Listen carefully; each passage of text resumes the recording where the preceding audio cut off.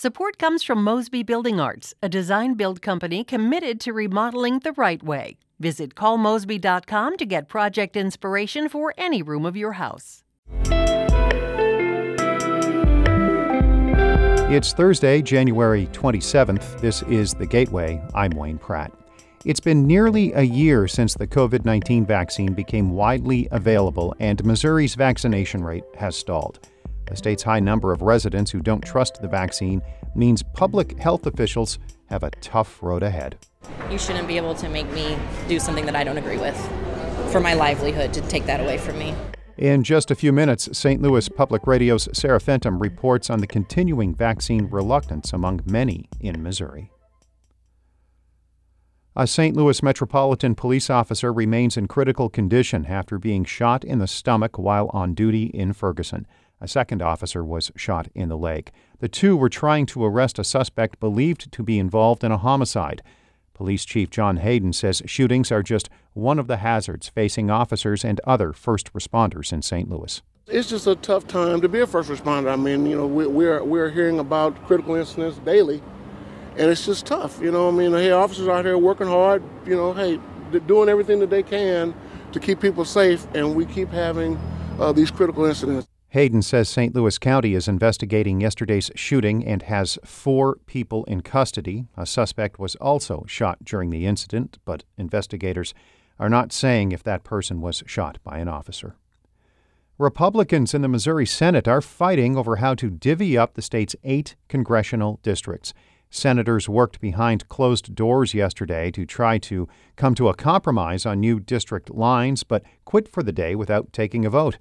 Lawmakers are redrawing the boundaries of congressional districts to account for population changes noted in the 2020 census. The plan, backed by GOP leaders, is projected to continue the current political divide of 6 Republican and 2 Democratic representatives. Some Republicans want to draw lines to give the GOP a shot at winning 7 seats. The Metro East is set to receive millions of dollars to improve public transportation and the region's ports. St. Louis Public Radio's Eric Schmid reports the state funding is part of a more than $200 million announcement by Illinois Governor J.B. Pritzker. The St. Clair County Mass Transit District will get about $10 million for a new building that will house county sheriff's deputies, 911 dispatching, and a transit control center for Metrolink. America's Central Port in Granite City and Mid-America Intermodal Port in Quincy will receive a combined $34 million to improve their capacities and efficiencies. Illinois Transportation Secretary Omar Osman says the projects are tailored to what each community needs. We went looking for ideas from our partners at the local level on how to best improve their facilities and the services they provide. Osman says the funding will further strengthen Illinois' entire transportation system and create long-term job growth. In East St. Louis, I'm Eric Schmid, St. Louis Public Radio. Metro Transit is searching for a new executive director. The Bi-State Development Agency says Jessica Meffert-Miller has left the organization. She had been executive director since 2018. Executive Vice President of Organizational Effectiveness Charles Stewart is leading the service now. On an interim basis, the Post-Dispatch reports a national search will take place for a permanent executive director. A company that was originally denied a medical marijuana license by Missouri should get one after all. The Midwest Newsroom's Steve Vacrot has more on a recent ruling by a state commission.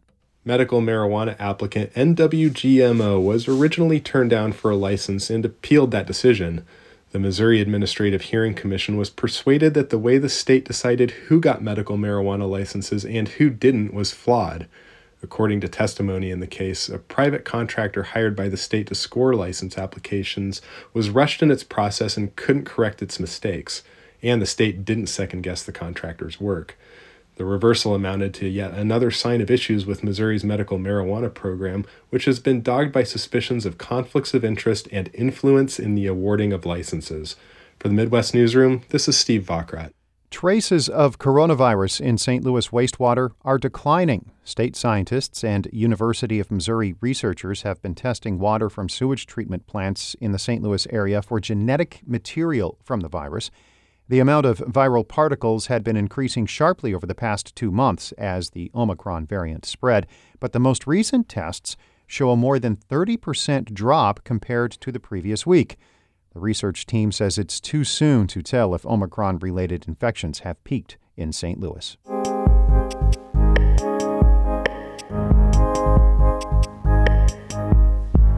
About 55% of Missouri residents are fully vaccinated against the coronavirus.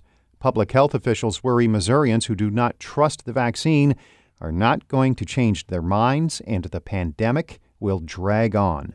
St. Louis Public Radio's Sarah Fenton reports. Rebecca Neff lives in Republic, Missouri, and until recently, she was studying to become a nurse. Last fall, she decided to drop out because the hospital where she was training required workers and nursing students to get the COVID-19 vaccine. It was really hard, and a lot of tears were shed over that because I put a lot of hard work into where I got. I still feel strongly that I made the right choice for myself. She's pregnant, and she fears the shot would harm her baby. To me, it's not morally right to push people into things that they don't want to do. There are a lot of Missourians who agree with her. Doctors say the fastest and safest way out of the pandemic is to get a large part of the population vaccinated, and rigorous testing has shown the shots are safe. But in Missouri, residents touting personal freedom and Republican lawmakers claiming vaccine mandates amount to government overreach have fought back against them in public health departments. In 25 counties, fewer than 1 in 3 are fully vaccinated. This is our future.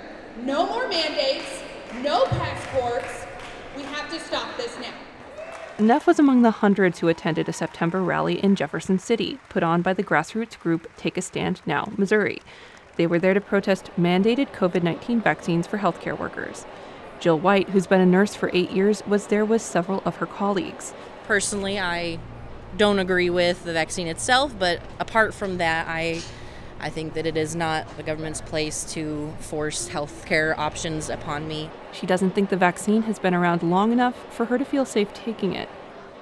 You shouldn't be able to make me do something that I don't agree with for my livelihood, to take that away from me. The rotunda at the State House was soon packed to the brim with rallygoers. Who holds the power to make your medical decisions for you? I'll tell you who. You do. Most people in the crowd are conservative and white. One person holds a huge Impeach Biden sign. You are a person that holds God-given rights, constitutional rights as a citizen of this great country.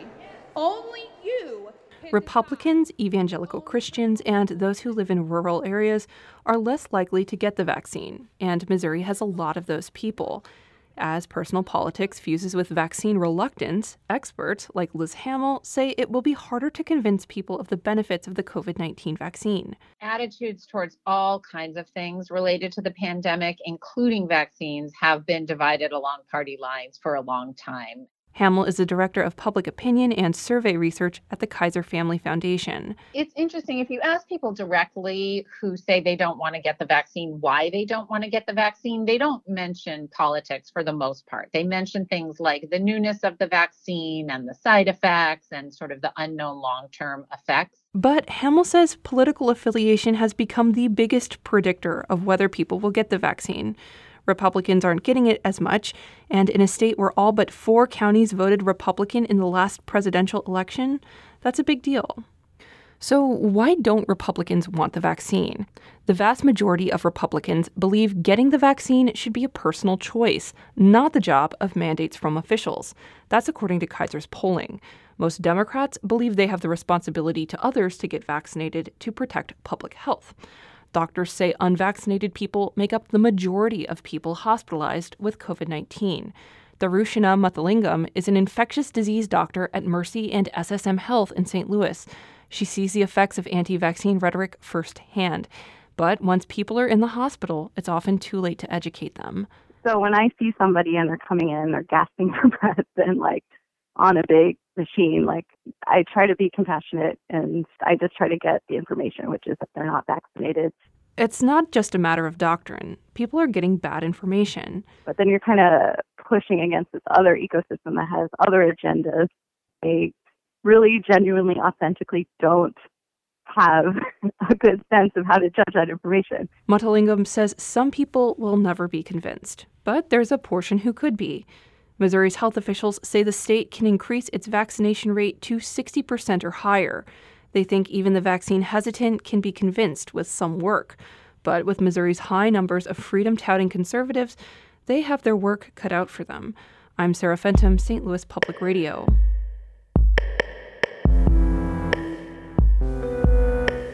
Our David Casares edited that report. Shula Newman is the executive editor of St. Louis Public Radio, a listener-supported service of the University of Missouri-St. Louis. Music by Ryan McNeely of Adult Fur. I'm Wayne Pratt. This has been The Gateway.